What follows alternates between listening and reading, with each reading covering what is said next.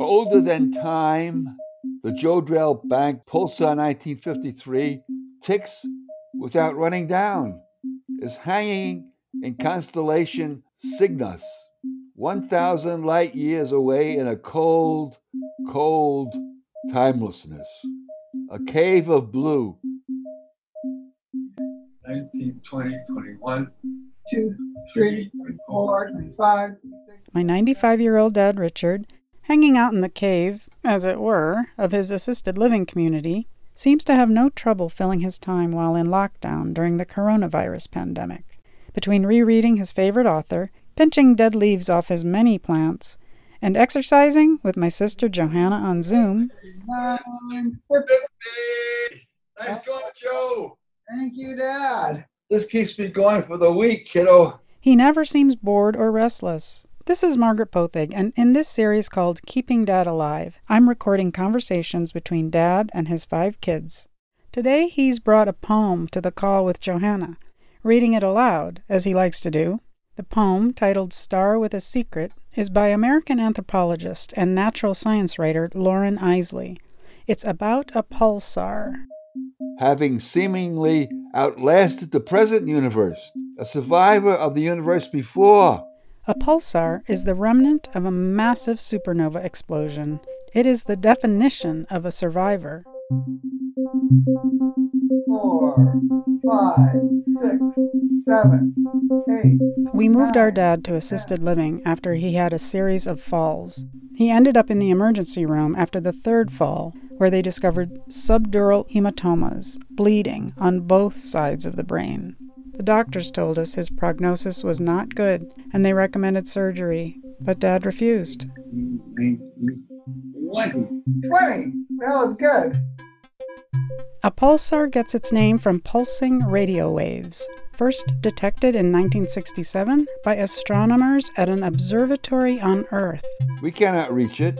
Jodrell Bank and the Great Cup at Arecibo can only count its heartbeat and know it is not like men or anything mortal, even stars in the present universe.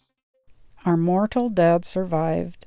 He spent a month in rehab, relearning how to walk, how to write his name, and how to use utensils.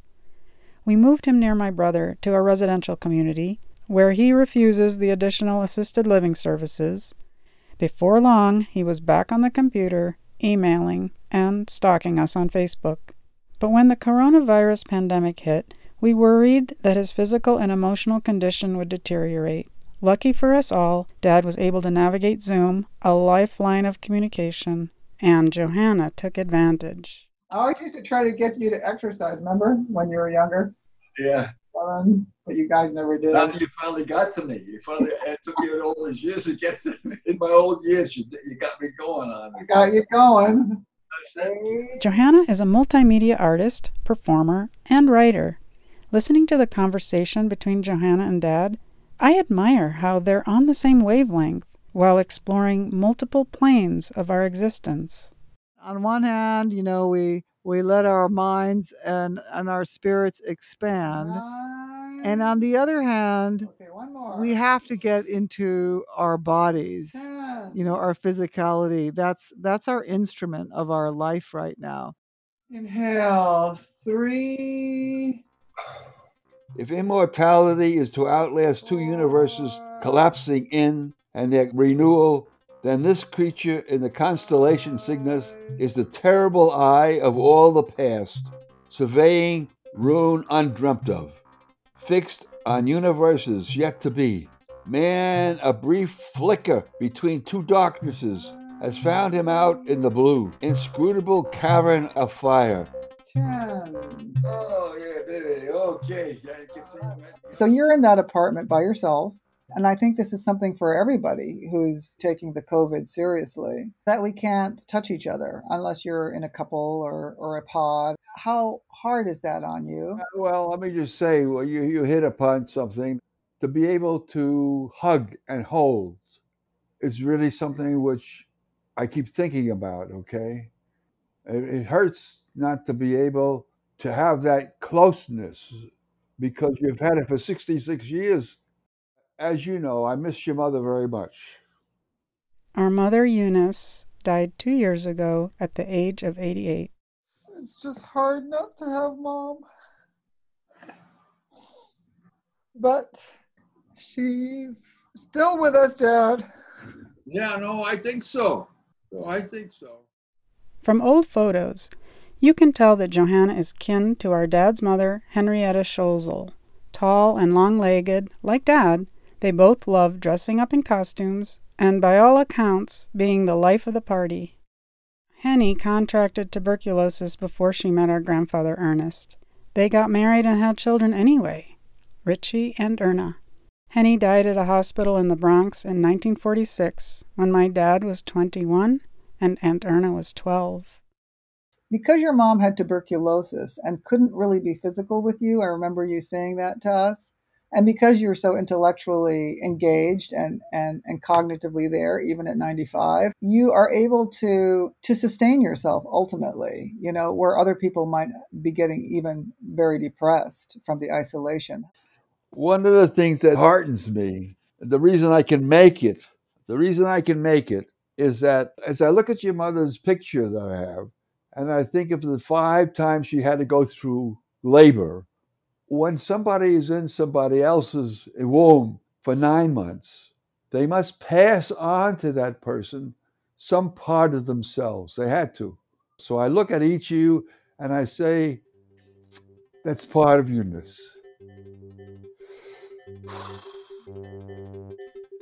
But no one dares ask or be answered in human terms how many times the play has been repeated. What is at work in the universe that made Dad pick this poem to read to us today about a dense object formed from the wreckage of a star, spinning, emitting radio waves from deep space for billions of years? It is a star with a secret unyielded, not to the finite, nor reveals what hand placed it there in the cool, impenetrable cave. He understands nature so well, and he writes about it so well. It really is who we are, where we came from. Where we came from and who we are. What our future may or may not be. And we have to somehow balance the machinations and the theater of our politics and our social life with the bigger picture of where we really are. Right. And if it's in the small plants and all of that. So let's be our plants today. Let's start with hugging our tree. Let's hug the tree. I want to hug the tree today. Let's hug the tree. We're going to sit back and we're going to engage our underarms, that muscle there. Drop your shoulders, Dad. Now bring our arms around and then we let our fingers touch. Are you hugging your tree? Yeah, I'm hugging. Let's take a big breath in. Let's breathe in. Let's open our arms. Oh, breathe in. Oh.